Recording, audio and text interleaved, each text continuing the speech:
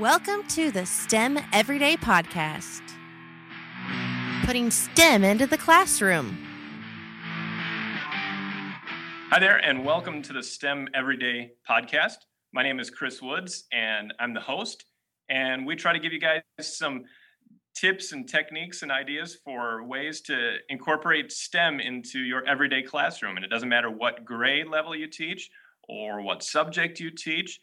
There are ways you can fit STEM, science, technology, engineering, and math into any lesson, any unit, any classroom. And with me today are two special guests from the Keweenaw National Historical Park. We have Kathleen Harder. Yes, hello. And Jenny Eberlein.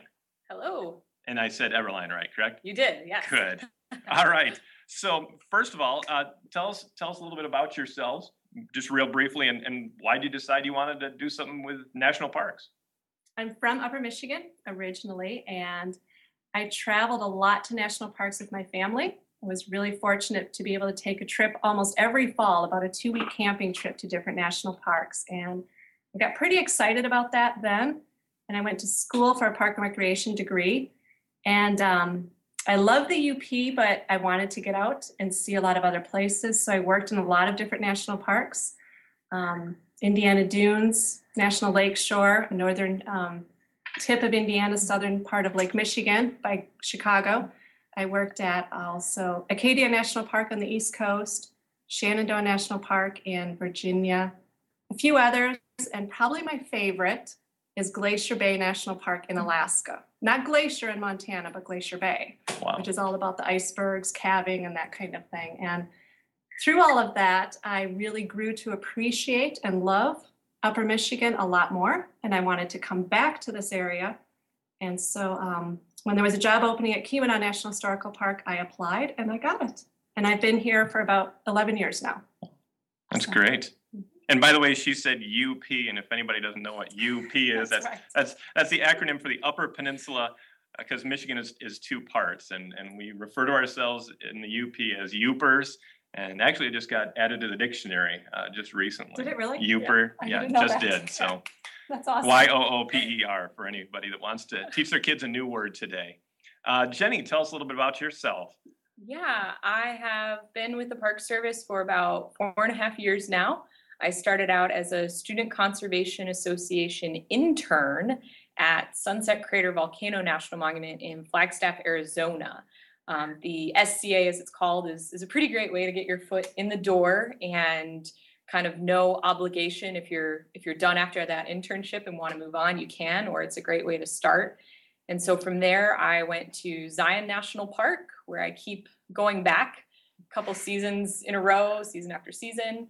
Last summer, I spent at Denali National Park in Alaska, and then this summer here at Keweenaw National Historical Park. So I am a seasonal employee. I kind of go around from place to place, and I actually have a degree in graphic design, so a little bit different from Park Service background. I was sitting in my science class my junior year of college, which I hadn't taken a science class in about 6 years.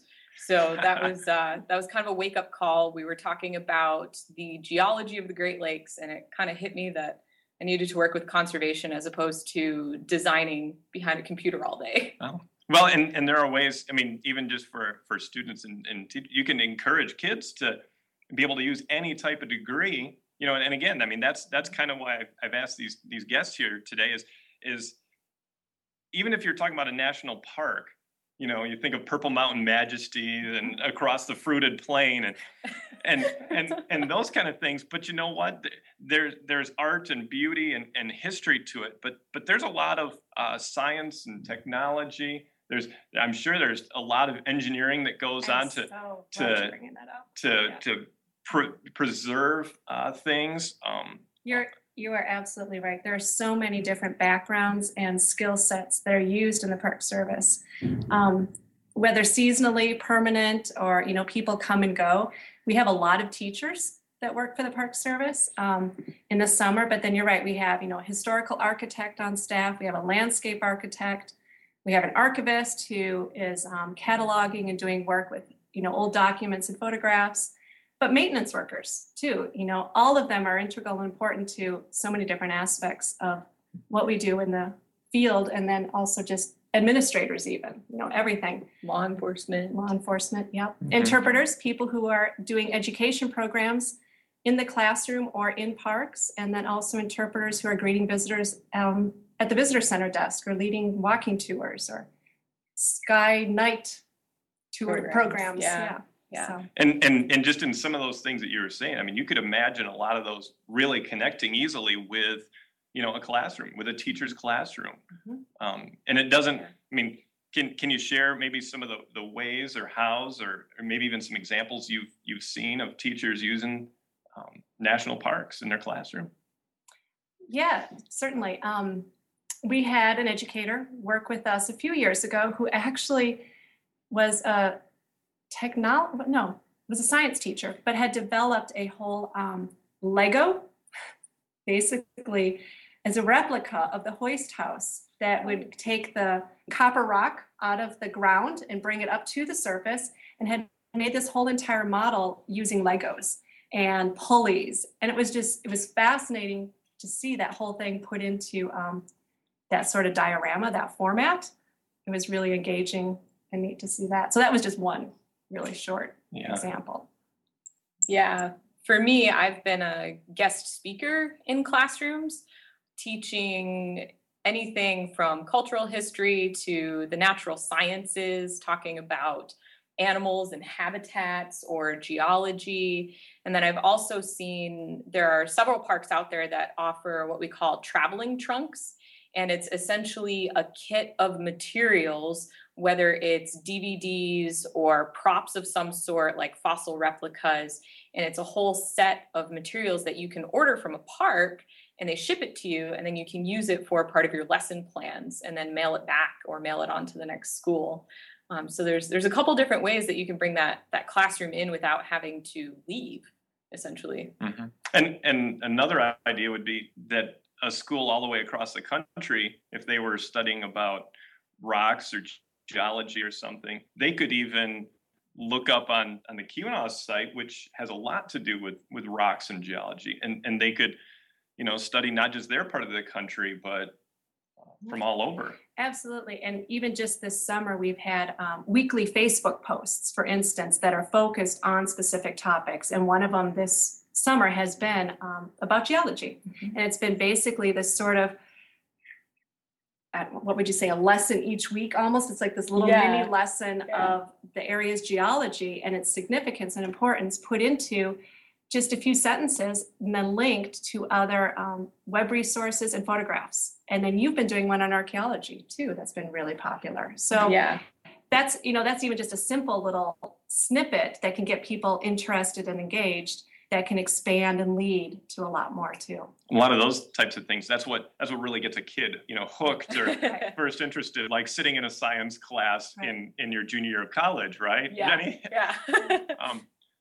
So there's lots of resources online, of course. We'll have the link to the National Park site on with the podcast here, but you could search for nps.gov. That's the overall National Park Service. You could search for the Keweenaw one. Mm-hmm. And there's also, they'll even go by topics too. For instance, just like you're saying, technology, parks that are maybe really geared towards technology, or really even cover the immigration issue, or Underground Railroad, for instance, or steam power. You can go by all these different topical interests, and from there find a different list of parks that relate to those topics too. Yeah.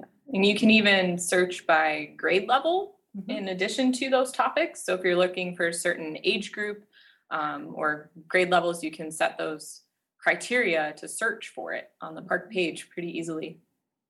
Very, very cool. And I've looked at their website, and there's curriculum materials, things about distance learning and field trips. Not every school has the money or resources to be able to go somewhere, but technology brings anywhere right to you, And we've recognized that a lot of our visitors are, technology or are being served through technology, because they may not have that opportunity to actually get to the park themselves. So even if just for a little bit, they can learn some, and then maybe later they'll be able to come and experience that place. That's part of what we're trying to link and serve those visitors to. And again, I mean, as a teacher, your goal, your effort is to try to get these kids interested in something. Sometimes it's just, hey, what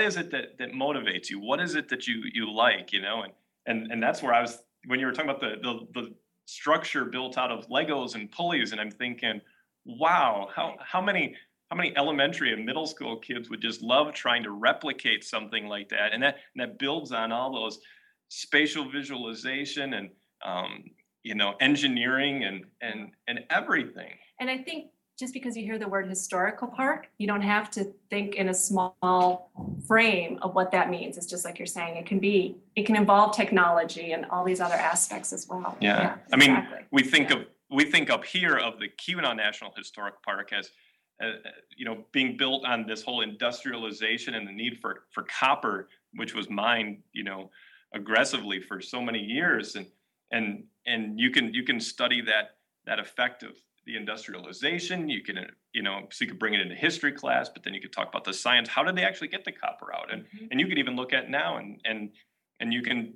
think about, well, what do you do with all these big piles of rock that are left over now? And you've got this whole other engineering problem. I remember a local teacher actually, because we have so many historic buildings in the area, and if you'll notice, a lot of the baseboards are very tall. They're like sometimes 10 inches tall. And he was actually measuring all the baseboards in the classroom and determining how many linear feet were in that and what would the cost of that would be today to build that same type of building or structure. And I just thought that was a great way of taking a very local piece of architecture in their own classroom and applying it to math and business. So. Well, great. Any other thoughts or ideas that you could share with a teacher, try to encourage them?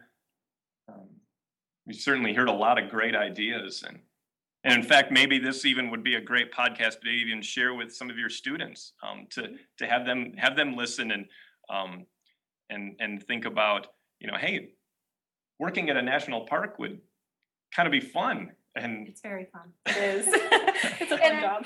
And I appreciate what you're doing here too, Chris. I think it's just opening up opportunities and different ways of thinking. And that's what parks are really trying to do, is be basically these outdoor classrooms and be an adjunct to what you're teaching in your class, and how can you utilize it in different ways and help enhance and make that learning more fun and engaging and real.